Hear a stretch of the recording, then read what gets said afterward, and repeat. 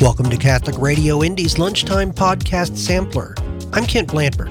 Each week, we'll bring you a sampling of some of the best Catholic podcasts being prepared and shared out there on the internet. This week, we start with a podcast from Being and Making Disciples with Dan Boyd and Justin Reyes. This episode takes on the question, why Catholics don't evangelize typically. Friends, welcome back to another episode of Being and Making Disciples. Today we're going to talk about kind of the opposite of what we usually talk about. We're always talking about how to evangelize, share the good news. Today we're going to talk about why Catholics may not typically do that. And we're going to reference an article by Father Dwight Longenecker from a few years ago, but it's so relevant to today, and we'll put the link in the show notes. But Dan, I'm excited to talk about this one. What comes top in mind? Why don't you think Catholics evangelize a lot? So I would guess that one of the top ones is fear or hesitancy. Yeah. But we don't even know where to start. And we're like, what? I don't want to be the weird guy. I don't want people to yell at me, or I don't want people to be like, why do you think I should become Catholic? What does it have to offer for me? We think I'm going to invite somebody to church. And then we start thinking through that conversation. Right. It's like, hey, do you want to come to church with me? Why? Why would I want to come to church with you? Well, then I don't know about you, but then I started thinking about, how do I handle communion? How do I talk about that? And so I had a friend that was influential in my conversion who was Protestant, and he was not a fan of the Catholic Church. And at one point, I started to refute back towards him about why I'm Catholic. He said, it's so rare to meet a Catholic who actually knows their faith and is ready to defend it. And he was kind of taken aback. So anyway, Father Dwight's got 10 reasons here. We're going to kind of go through each of them, but the article, Dan, for me, starts with a real knife to the chest because this sums up the issue. Second paragraph here, it says that he was at a priest conference and a speaker was citing statistics about denominations, a survey of members of those denominations, saying how important is evangelization to their understanding of Christianity. Mainline Protestants said 60% said evangelization is important. Evangelicals, 85%. Catholics, 3%, folks. Oh, not even double digits. How embarrassing is that? Because we're missing what the church has always been saying. Dan, we talked about it from the beginning of the podcast, episode 1. That's why the church exists, is to evangelize. Yeah. How did we get here as a church that's where we're at? Oh, man. Could you imagine going into a store and most of the employees did not know why the store exists? It was like, why are you here? Oh. So people come. They'll just keep coming. They'll just keep coming. Yeah, they'll come back when. That hurts my heart, Dan. It is. It would be more funny. It'd be funnier if it weren't so awful. Yeah. Well, what are some of the reasons he gives? All right, let's start with number 1. Cultural Catholicism. A lot of folks born into Catholicism maybe don't understand the reasons why they should be Catholic, but they're just Catholic, and that's just the way it is. So they're Irish or Italian or Cuban. You name it. Almost every background, it's like you were Catholic. So what do you think about cultural Catholicism? Does it belong near the top, Dan? Statistically, I don't know. I'd love to see if that's one of the things where people's association with the faith is primarily tied to things like family tradition and heritage and ethnicity. I'm not sure that I would think that directly translates to why, but I could see there being some idea that people don't necessarily care about their religion any more than it's they're happy, they're born into it and they love it because they're born into it. In fact, I actually had a friend who did not know that you could become Catholic. He thought it was like Judaism and that you had to be born into it. So when my friend found out that we wrote a book about evangelization for Catholics, he told me, he's like, what? People can become Catholic? I thought you were born into that. And that's got to be a part of it. People, they might love their faith, but they don't ever think about sharing it with other people because it's why would I tell a British person about being Catholic? I'm Italian. They're British. They're going to do their thing. I'm going to do my thing. Yeah. Well, I think it's also crept into different aspects of the faith. I think this is an issue in godparents, godparents being more of a family relation or a birthright or something. But really the godparent is a whole different role. So, how do we get around cultural Catholicism, Dan? How do we That's a great question. I think we're not going to have to take care of that problem because this is not a good thing, but cultural Catholicism is disappearing. The people who are kind of Catholic by default are not so much anymore. But with the godparent thing, one of the most influential people in my life is my confirmation sponsor.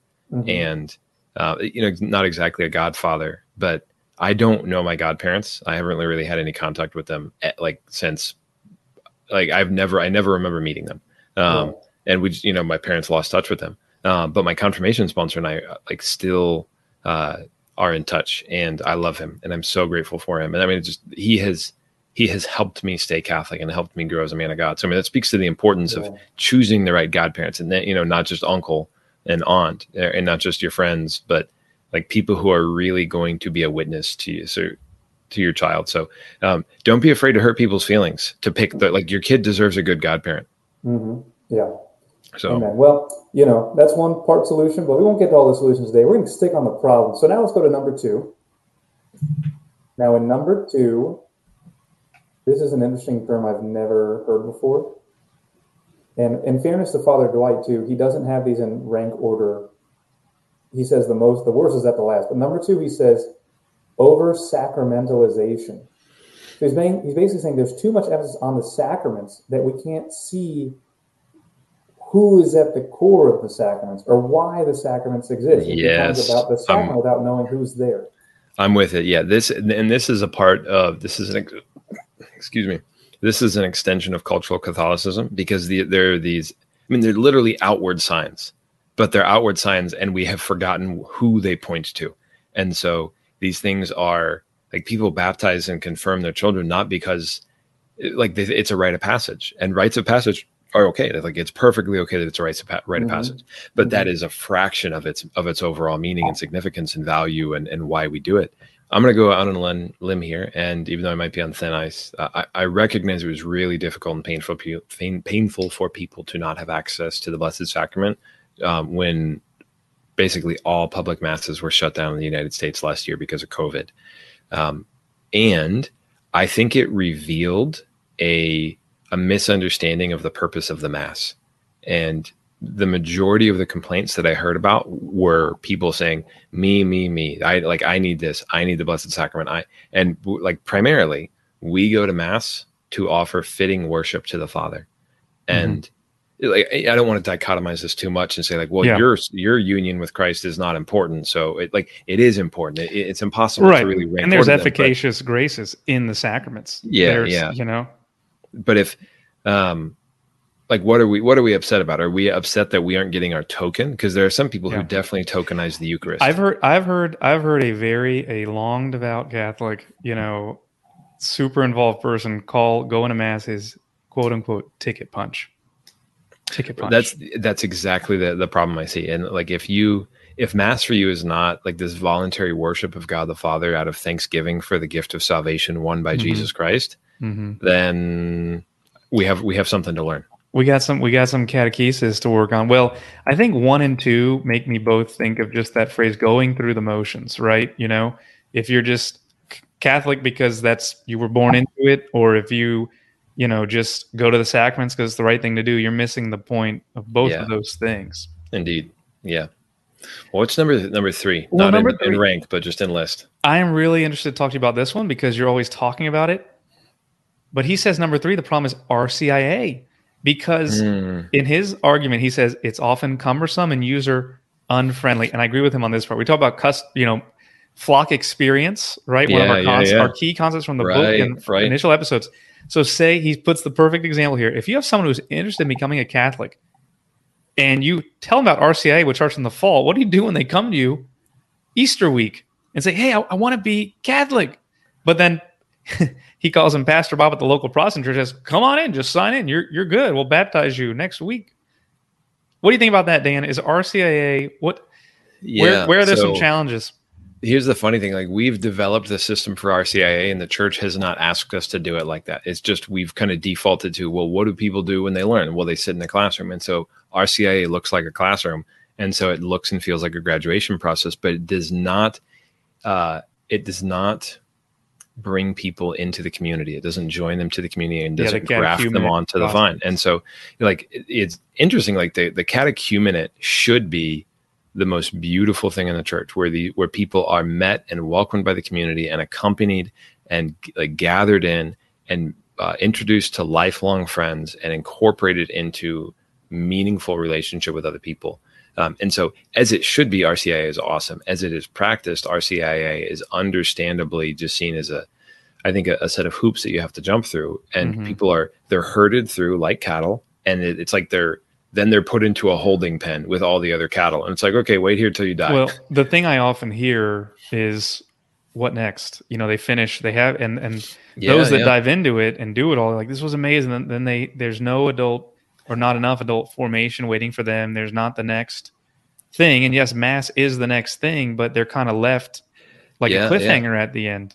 And Christianity is like, it's not just about worship. It is about worship, but it's about community. It's about living in relationship with our brothers and sisters. I mean, you go back to the book of Acts. Are we introducing people into a community like what we see in the early church? No. RCIA is often, it's like getting off the airplane and going through security, and you go past that point where it's like, you can't turn around if you go back here. That's RCIA. It's like, however much fun you had, you can't go back. And so the group of people that you just walked with and became friends with, sayonara. Yeah, it'll be really interesting to look at flexible, creative models for RCIA, but that's probably for another episode, Dan. So RCIA absolutely. Number 3. Yeah, check out Nick Wagner and Team RCIA, everybody. They're great. There you go. We'll link them in the show notes. So number 4. We should have them on the show, but that's another point. Oh, there we go. I love it. Number 4. He calls it Church or Jesus, and he makes some very, very good points here. I love that. Ouch. Okay. Yep. He says too many, and by the way, he's a convert. He was an Anglican priest, right? He came into the church with his family, so he's got an interesting perspective. But he says too many Catholics confuse evangelization with getting people to join the Catholic Church. The primary task of evangelization is meeting people where they are and introducing them to Jesus Christ. It is possible to do this without bringing in the Catholic Church with its whole devotional and sacramental system. I'm just going to read the whole thing, Dan. It's really good. It is possible to talk to someone in need and say, you need to get right with God. You need to say, Lord Jesus Christ, Son of God, have mercy on me, a sinner. That's the first step. After they make that decision, they can start to attend church and learn about the sacraments and how to continue their relationship with Christ as a Catholic. The reason so many Catholics have a problem with this is because they are unsure whether they themselves have ever had that fundamental, rock bottom, first step conversion transaction. I can see people cringing when they hear this. Like, what do you mean it's not about getting them to join the church? Jesus brings them into the church. Like, we introduce people to Jesus. And then when they fall in love with the Lord, they want to follow him. And then I think a lot of people, like, with great intention, their first inclination when they want to evangelize is to bring somebody to Mass. And I actually don't think for most people that's the right first step. It could be that, but that's why we discern. We understand where is this person and what. It could be for a certain person. Yeah. Absolutely. But like the sacraments and, like he said, the devotions that we as Catholics practice, those will seem odd to put it lightly, to most people. And so, like, there are things. When you are part of the culture of the church and you understand what we're doing, those things make sense and they're not foreign to us. But until you have a relationship with the Lord and you understand the sacraments and Mass and all of our devotion as an expression of love for the Lord, and it's our offering to him, it's our thanksgiving to him, it's our joining in his praise of the Father in the Mass. Until you understand that, it's all going to seem very foreign. But a relationship with Jesus and experiencing his forgiveness, that's essential. That's what we want everybody. Like, can someone go to heaven without praying the rosary? Yes. Do I want people to pray the rosary? Yes. But what do we want first and foremost? We want somebody to commit to following Jesus Christ, like the disciples, to leave everything behind and follow him because they're in a relationship with him, not because they think he's a good idea, not because the church has nice moral teaching, but because he is God and he forgives us for our sins and restores us to new life in the Father. That's why we want people to, that's what we want. And then people become Catholic. Yeah, I think we can look at scripture in John 6, the Eucharistic discourse.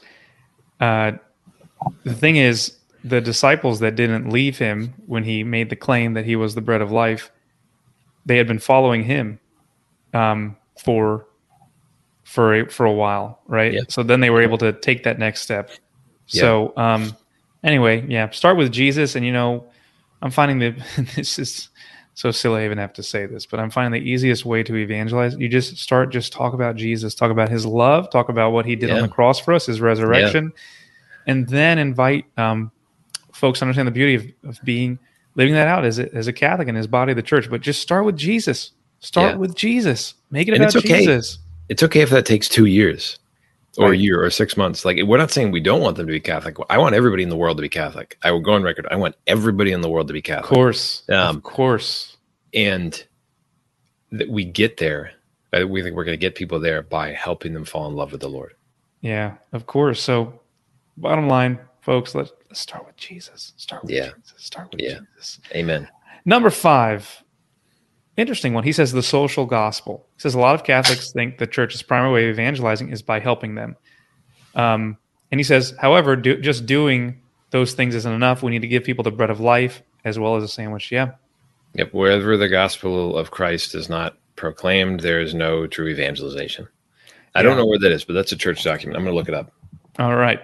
Yeah. So, I mean, absolutely. It's part of Christ's ministry is loving our brothers and sisters in need, but Christ primarily came to give us himself, the bread of life. So you'd always remember that, even as we're doing those things too, to make it clear who we follow, why we follow him, and share that love of Christ as we do those things. So, yeah. Okay. So that was Paul VI, Evangelii Nunciandi. Nice.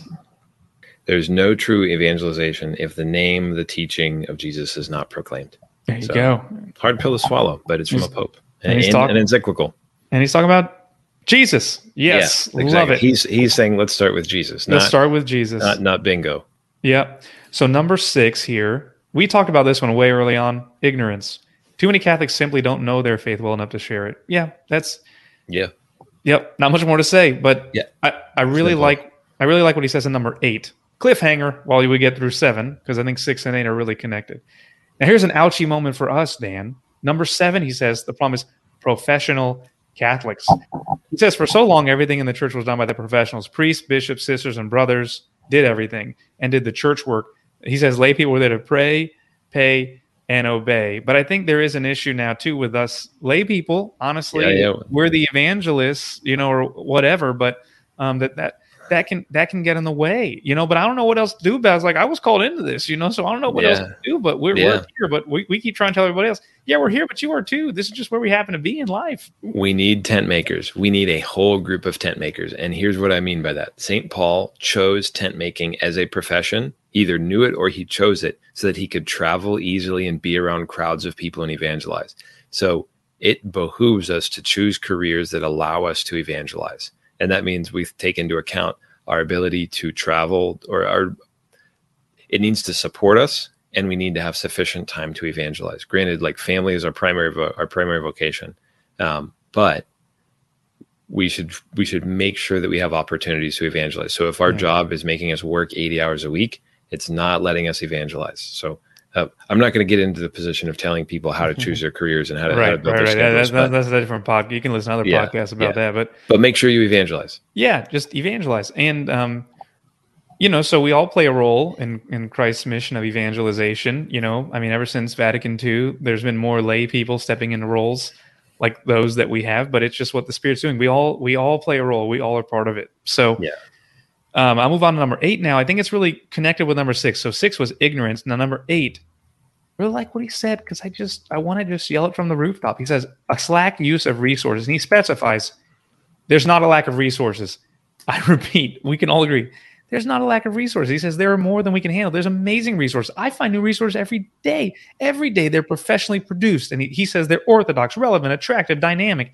It's not the lack of them; it's the lack of people who will use them. So what do you think about that, Dan? We're just not using the great tools around us. I think I agree with that to a large degree. One of my coworkers says we need to focus on the archer, not the arrows. And so the arrows are important. We want good arrows, but I'd say this is like good tools are necessary, but not sufficient. The real thing is we need people who have been evangelized and then know how to evangelize. And go ahead. Well, two things, right? And that's why we have this podcast in the book. We're focused on the archers, but I'll tell you, I'm going to caveat what I said before. You're right. As I was hearing you talk, there's one issue. I would disagree with Father on one thing. We're not thinking about the target enough. For example, I was on a very popular website for Catholic resources the other day.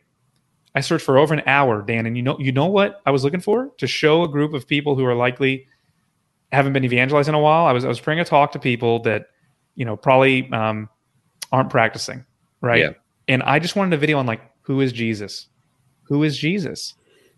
It took 90 minutes searching to find that. And it made me realize 99% of the content on this website is for people already practicing the faith.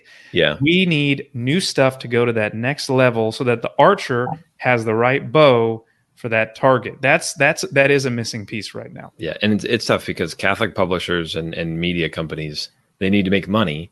And the people who are going to spend money on Catholic content are people who are already committed to their faith. And so it's a challenge. We need people who are willing to go out and make things that are entry level, just the bite-sized stuff for people. It's almost like there was a website at one point or a channel called Bite Size Catholic. Yeah, you remember that one, Dan? Yeah, it's still clinging on. It's clinging on life support. It's something that it's something that's in the back burner right now. But I will tell you that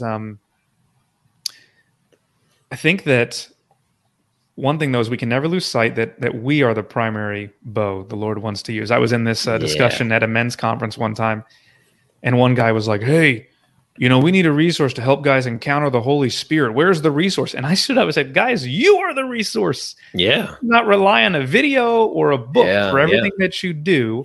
So I don't know. There's a lot of aspects to this, but I think bottom line for me is I agree with him for the most part. There's lots of great stuff, but I don't think it's stuff aimed at the right people all the time. We need more stuff for those not practicing. Yeah, I agree.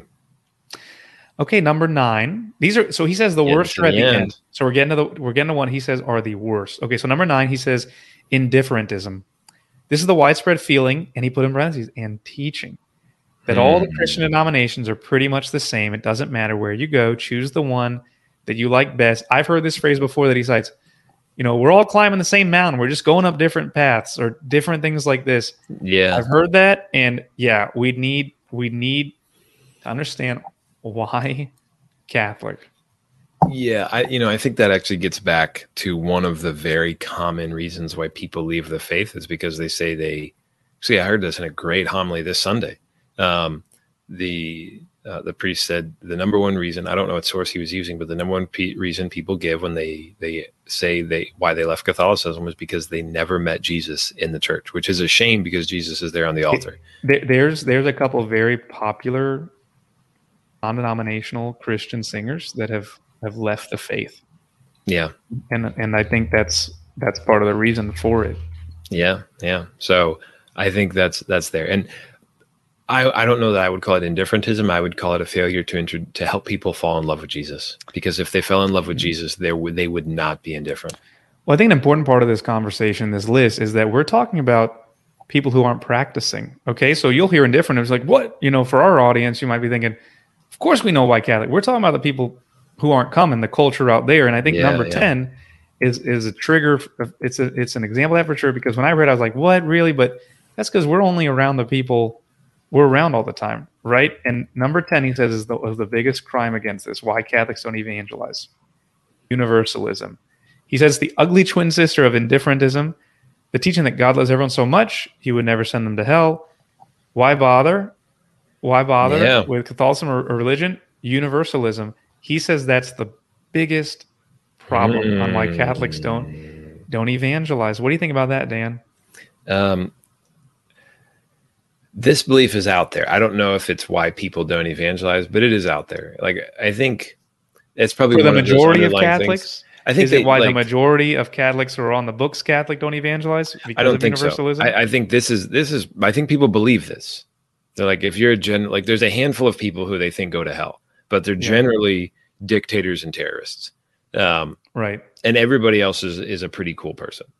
But I don't think it's why they don't evangelize. I think, I'm not saying that I don't think Catholics don't feel this way, or a large number of people don't feel this way, especially kind of non-practicing, the more culturally Catholic people who don't attend all that often.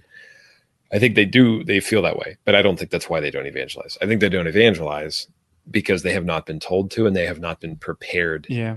They have not fallen in love with the Lord, and therefore they do not feel compelled to share his goodness with other people. I think that's the biggest reason. That's an interesting take. Well, I will tell you that it's surprising times how much universalism can creep into the church. I remember talking to someone at a parish once, very high level leader there in terms of lay leadership, parish council president.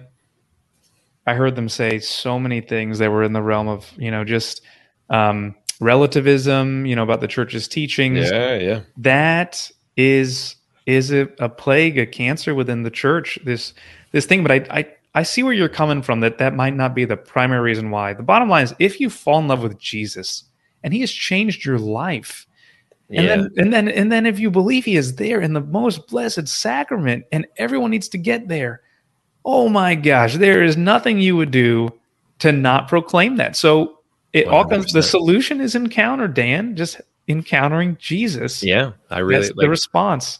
Here's an analogy. I don't think people have a universalist reason for not talking about diets.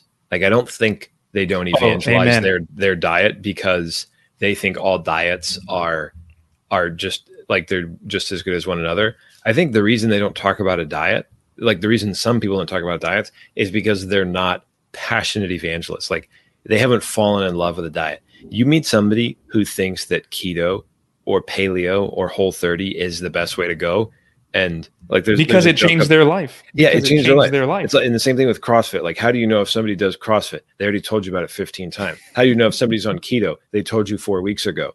Like, when things change our life, we tell people. And so the reason we have not told people about Jesus is because we have not allowed him to change our life yet. Amen. So, folks, to kind of end this episode, we'll end there with that's the solution, encounter, and it begins with us. So keep your prayer life strong, keep your sacramental life strong, and then you'll just overflow with love for God and his Holy Spirit to just go out and share the good news. Dan, last question for you. Anything missing from this list? I think you already mentioned maybe one or two things that should be on this list, but if you had to sum it up for you, what's the number one reason Catholics don't evangelize? Is it what we ended with there? Yeah, they haven't fallen in love with the Lord. That's the biggest one. Yeah. Also, sorry, CrossFitters. I'm not trying to hate on you. CrossFit's pretty cool. Yeah. Maybe we're just jealous because we don't do it, But anyway, I agree with you, Dan. It's encounter. So folks, we just encourage you to encounter our Lord. Go visit him in the Blessed Sacrament. Maintain your prayer life. Encounter him in his word. He will give you everything you need to go and share the good news. So God bless, and go make disciples. Make disciples. You're listening to Catholic Radio Indy's Lunchtime Podcast Sampler. Our next serving comes from goodcatholic.com. This is episode 9 from their podcast series, Catholic Coffee Talk, with Father Brad Doyle, exploring God and time. How does that work?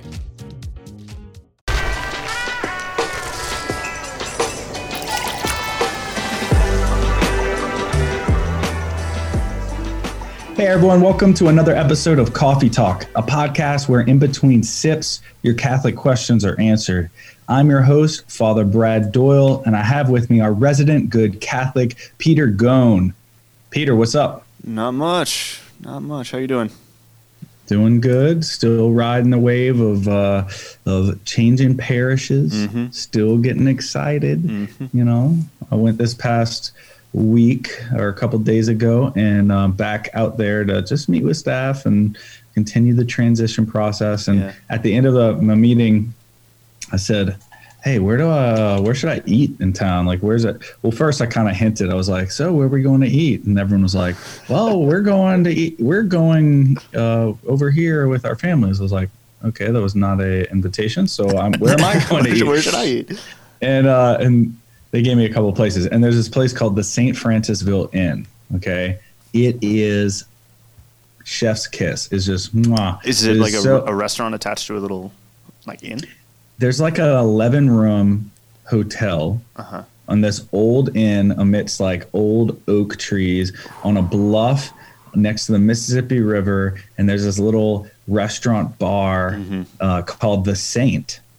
The Saint. So I'm like, I'm going there. So I just show up, and this is kind of my shout out to people, like wherever you end up, don't be afraid to put yourself in situations. So I just like walked in my collar, and I'm going to sit down at the bar. I'm going to order. And it's kind of awkward at first when you're in a new place, but I just plopped down. And by the end of the night, I had met like 2 different groups of parishioners.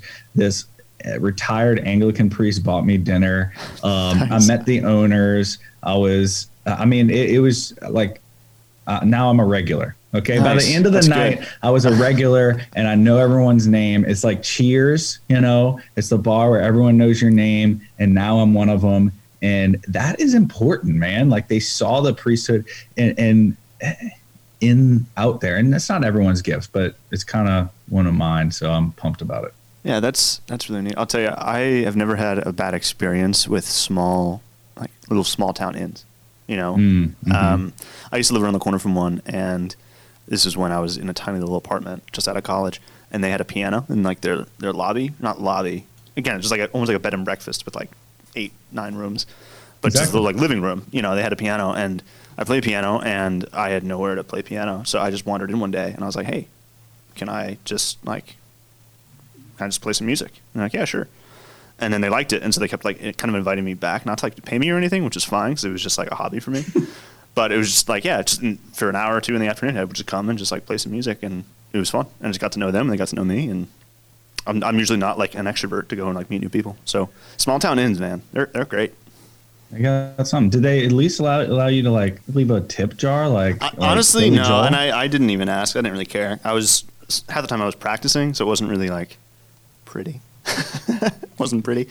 And I was just like playing for like the staff as they were, turning over the dining room and stuff like that. So.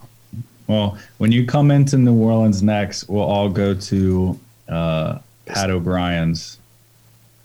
The dueling pianos. It's there's 2 different people.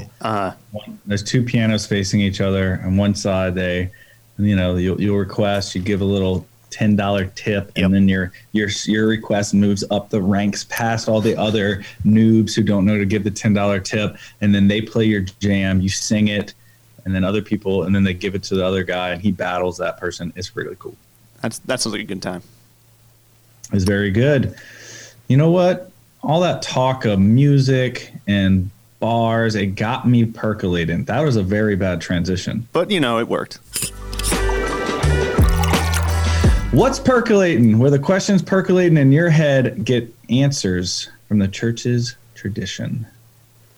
Peter, take it away. What we got? All right. So we got 2 questions from listeners that were really similar. So I wanted to just tackle them both together at once. So Jim asks, if there's no time in eternity, how can we spend time in purgatory before entering heaven? Right? Like if there's no time in eternity, how do we have spending time and also before, like one before another? So how does that work? But then similar to that, Kathy asked her own question, and she said, since there is no time for God, who always has been and always will be, but creation has a timeline, what might God have been doing before creation? So it's basically just like God and time. How does that work? I think these are really good questions. Sum it up. God and time. How does that work? Exploded head. Okay, I will sufficiently answer it. I will comprehend it, and I will have the right answer, and it will not be wrong. I'm just joking. That's kind of hard to explain. No one can really comprehend it, but we'll do our best. But here we go. Let's take Jim first. Jim, snap into a Slim Jim. Remember Slim Jims? Anyway, Jim, I hope you enjoy a Slim Jim or 2 every once in a while. When we speak about time and purgatory, Jim, we're only using analogous language. So that's like number 1. When you're thinking about time and God and eternity, purgatory being outside of time, a part of eternity, all the language we can use is analogous. It's important to know, especially taking into account the various indulgences that claim a certain time out of purgatory, because this was kind of maybe part of Jim's question. You might have a prayer card that says, praying this gives an indulgence, a plenary indulgence, a full indulgence, or sometimes prayer cards say, 1,000 days out of purgatory. Not sure Well, I know that there's like this tradition, and it might have been helpful to think about it that way at some point in time. It is, I don't know if it's extremely helpful right now with our understanding, because it might confuse us to only continue to think of purgatory in our temporal mindset. Does that make sense? Yeah, I've seen them phrased as in like it will alleviate the temporal punishment due from sin, right? So it'll alleviate that suffering to the equivalent of suffering for this much time.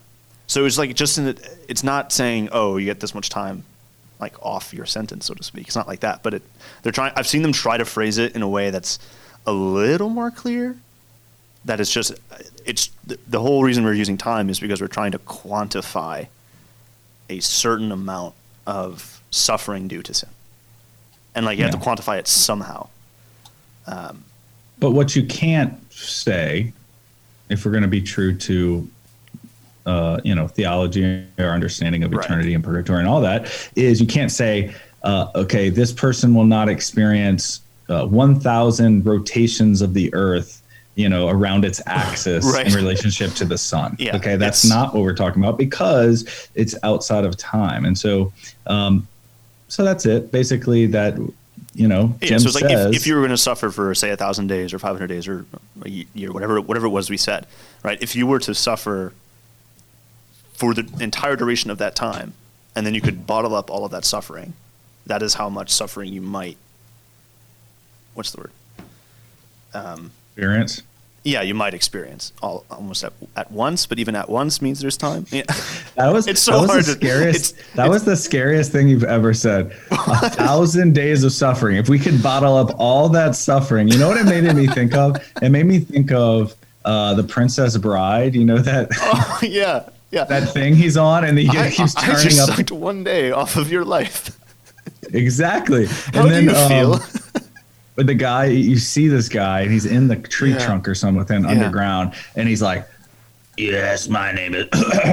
So anyway, and he's got this regular voice, even though, if you haven't seen The Princess Bride, go do it. Such a great because movie. That might not be theologically correct, but their understanding of marriage is absolutely theologically correct. It's true. I believe. Okay, so Kathy, moving on to Kathy. So Jim, real quick, before we leave Jim, you asked, what might God have been doing? Oh, no, that's Jim. Okay, hold on. Going back to Jim. How can we spend time in purgatory before entering heaven? The answer is we can't, right? Because there is no time. We might use it as an analogy, but it's not actual. Right. Yeah, we have to put it in terms we can understand, and we are creatures right now bound by time. So we have to put it in those terms, right? Is that kind of... Yeah. All right. Yeah, it's helpful sometimes. And purgatory is a process, not a place. I know we've said that on the podcast before, too. It's a process, not a place. This is a hard thing to do. Try to explain purgatory and the timelessness of eternity without using the word time, because we keep saying like sometimes and then time. Okay, Kathy. Since there's no time for God, who always been and always will be, but creation has a timeline, what might God have been doing before creation? Okay, good question, Kathy. I'll start with this. Like, most questions about heaven are difficult to answer because in order to approach them at all, we have to project ourselves onto the reality. We were just talking about this with Jim. We project our timeliness, right? Our finitude onto eternity because that's all we've experienced. It reminds me of this Thomistic phrase or axiom. St. Thomas used to say it. I'll do the Latin first and then translate it. Quid recipitor ad modum recipientis recipitor. Boom! Okay, it means this. Whatever is received in the manner of the receiver. Okay, usually when we say this phrase, right, it's received in the mode of the receiver. St. Thomas is talking about that when we're speaking the truth to somebody, we have to take into account where they're coming from in being effective in expressing what we're trying to express, because they're only receiving it from their perspective. So it doesn't matter where you are. You might have had, 1,000 classes on Thomistic theology or dogmatic theology or moral theology. You might have, you've gone to thousands and thousands of masses. You've spent your whole life worshiping God, and that's your perspective. And that might be true and good, but they haven't. So your job as an evangelist is to speak the truth to them and have them receive it. You got to take it into account for where they're coming from. Well, we kind of can flip that back to us and realize that we only receive in the mode of how we receive, right? So we sometimes project, because of our situation as being in time, we tend to project that on eternity is what I'm getting at. So it's basically hard. It's going to be impossible for us to receive the truth and understand the truth about what eternity is because of the mode of our reception, where we are. We're just temporal beings. Just the fact that we're bound here on Earth in space-time. Yeah, it might be. You might think that's a cop-out, but it's not. So we're limited in our understanding of our own experience of space and time. An example. Here's an example I came up with. It may be hard for a middle schooler to even want to go to heaven if heaven is described as the eternal worship of God, right? So let's say you say heaven is the eternal worship of God, which is what it is. It is, yeah. But because of their position as a middle schooler and their own, experience of maybe even their own, imperfect or insufficient experience of Mass of eternity, they might think Mass is boring to me. And eternity is a long time. Therefore, a really long Mass seems like hell. I don't want to do that. So maybe kids or middle school would be like, I don't want to go to heaven if heaven is a really long Mass. Yeah. Now, logically, that's actually sound. But it's false because it's built on false premises. One, that Mass is boring. Mm-hmm. Worship of God is boring. And two, that eternity is just a really long time. And that's not true. It's not like here, but for a long time. Mm-hmm. It's outside of time. It's the eternal moment. So it's never going to get boring. And so we have to have a correct understanding of reality if we're going to receive something. So apply that to our situation. We may find it hard to understand what God was doing for eternity because we are picturing by that we're picturing ourselves doing things we do here for a really long time. And that doesn't make sense to us. Mm-hmm. Right. And in fact, it's kind of like hellish. I don't want to think about what it's like when you're sitting at a desk, on a Friday and it's clicking and 4 o'clock's not coming or 5 o'clock or wherever you get out. And you're like, I don't want to do this for all eternity. Well, that's not what heaven's going to be like. Okay. Mm-hmm. So the simple answer is, what was God doing before? All those are kind of weird things to say about God and eternity, because before doesn't really make sense. Before doesn't apply. There's no before, because there just can't be. I love it. Simple answer is this: He was. Think of Jesus saying, "Before Abraham was, I am." Right? God is being itself. It helps to truly recall that God is not. It's not simply a really old bearded dude floating around in the sky. Okay, He is being itself, and when we understand the true nature of God, then we can recognize that before the timeline of creation, He just was. And how is He revealed Himself? As an exchange of love, a trinity of persons. So He didn't need creation to exchange love because He is a trinity, and He existed in the eternal moment, just love. He was love. And that concept, I mean, you can spend your whole life just thinking about it and meditating on that.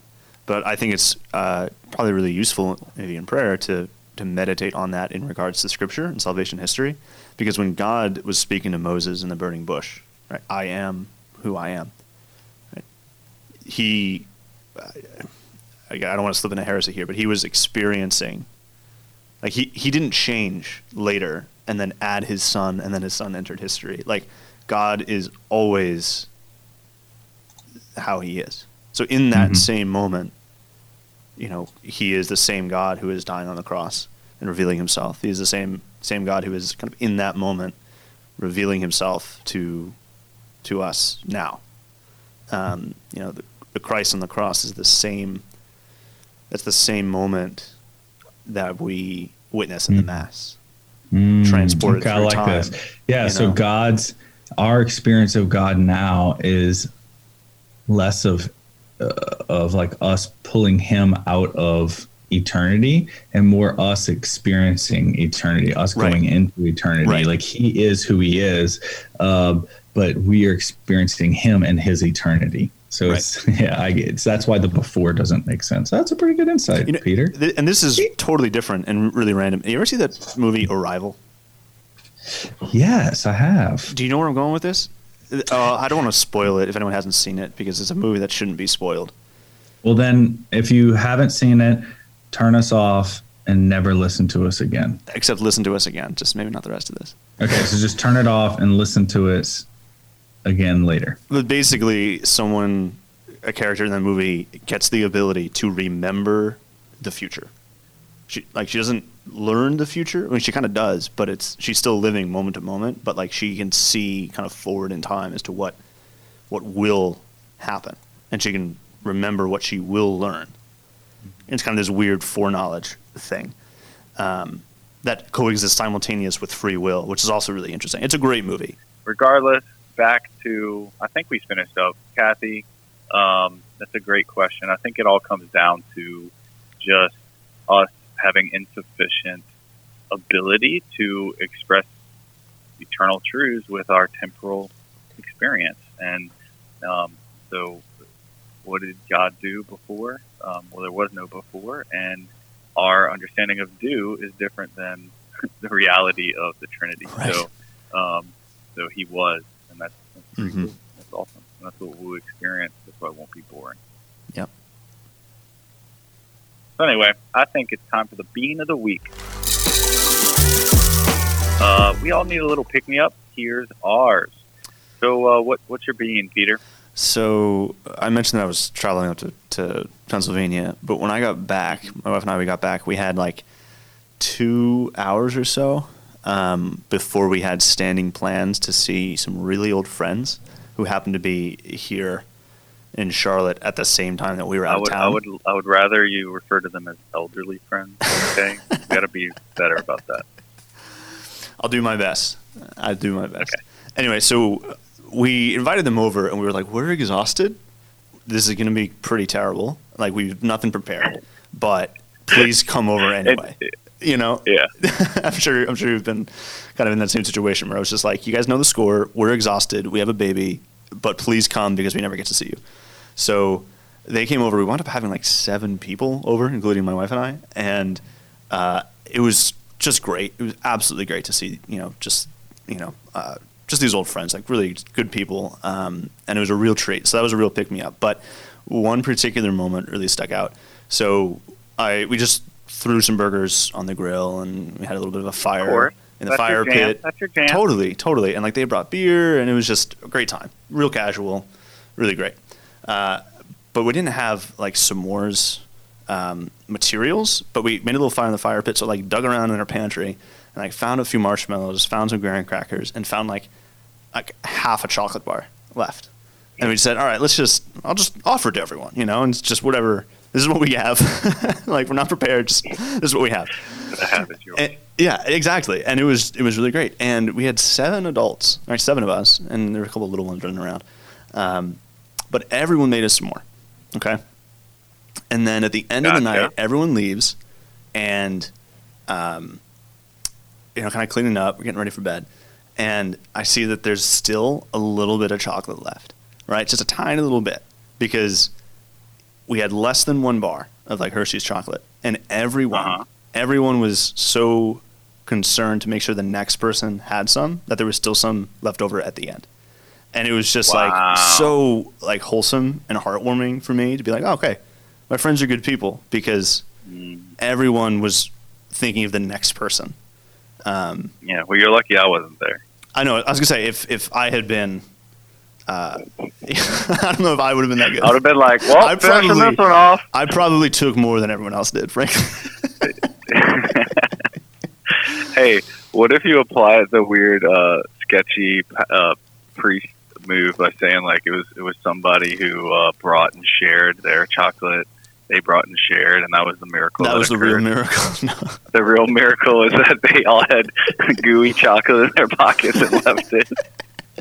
No, that's beautiful. That's beautiful, Peter. Yeah, so that was just a really heartwarming moment. You know, I was like, oh, all right, and I sent everyone a picture. I was like, this is proof that you're all good people. So.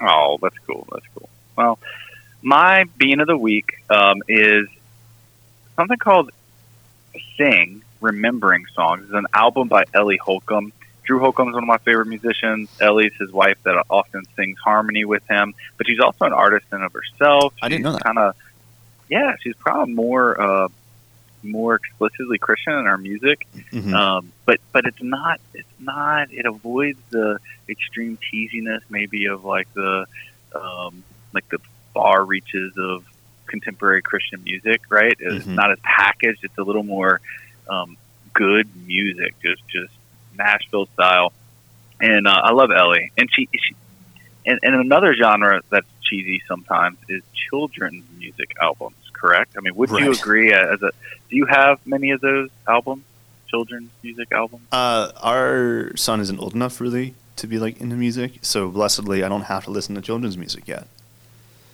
And when he is old enough, you better believe I'm just going to sing him Irish songs. Like, there's no way I want to bring out, like, the Wiggles or anything like that. Like, yeah, the Wiggles aren't coming. No. But what I'm offering here is that there's possibly a really good, that I think it's good, children's album that Ellie came up with. It's called Sing, Remembering Songs. And it's definitely because there's some kids singing on it. There's some little parts that you wouldn't normally have in a regular song, but it is a great song. Like, I literally teared up today. I was listening to it and I'm like, oh my goodness, that is true about who God is and who I am. And I was loving it.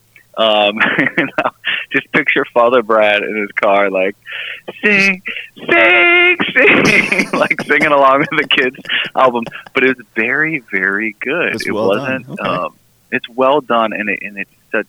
The themes are simple enough to just like, kids need to know this, that the Lord loves them and he sings over them, and that he's written his song in creation, and like it's really cool. So go check it out. Ellie Holcomb, they're a fantastic power couple, Drew and Ellie, and Sing, Remembering Songs is the album. So that was my bean of the week. Speaking real quick of the Holcombs, do you know about Magnolia Record Club? No. They're awesome. I think Drew Holcomb is a founder, and it's basically just a record subscription. So if you're into vinyl, then you can sign up and get like 3 months, or you get like a new record every month. And like, that's how I found out about Penny and Sparrow and a bunch of other artists that I really love, just because people have gotten me like a gift subscription to that. That's really cool. I need to get my sister that. Yeah, again, I don't know if you care about vinyl. I really didn't until people got me this, and I was like, great, this is awesome. And now it's a fun little thing.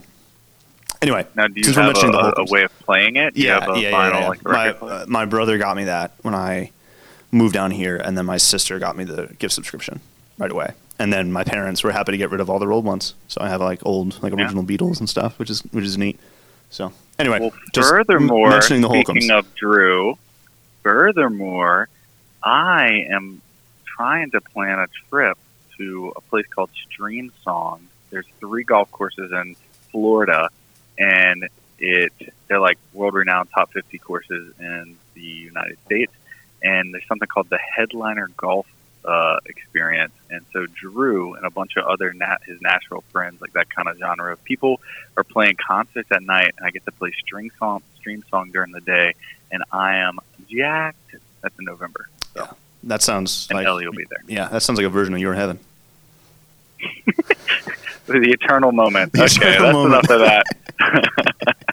Okay, cool. You've been listening to Coffee Talk with me, Father Brad, and our resident Good Catholic, Peter Gone. Coffee Talk is brought to you by the Catholic Company and is part of the Good Catholic Podcast Cooperative. If this episode has blessed you, you can find more content at goodcatholic.com/podcast. As always, we ask you to leave a review, a rating, share the pod with a friend, or simply pray for us in our mission. If you have a question of your own that has been percolating, shoot us an email at askapriest@goodcatholic.com.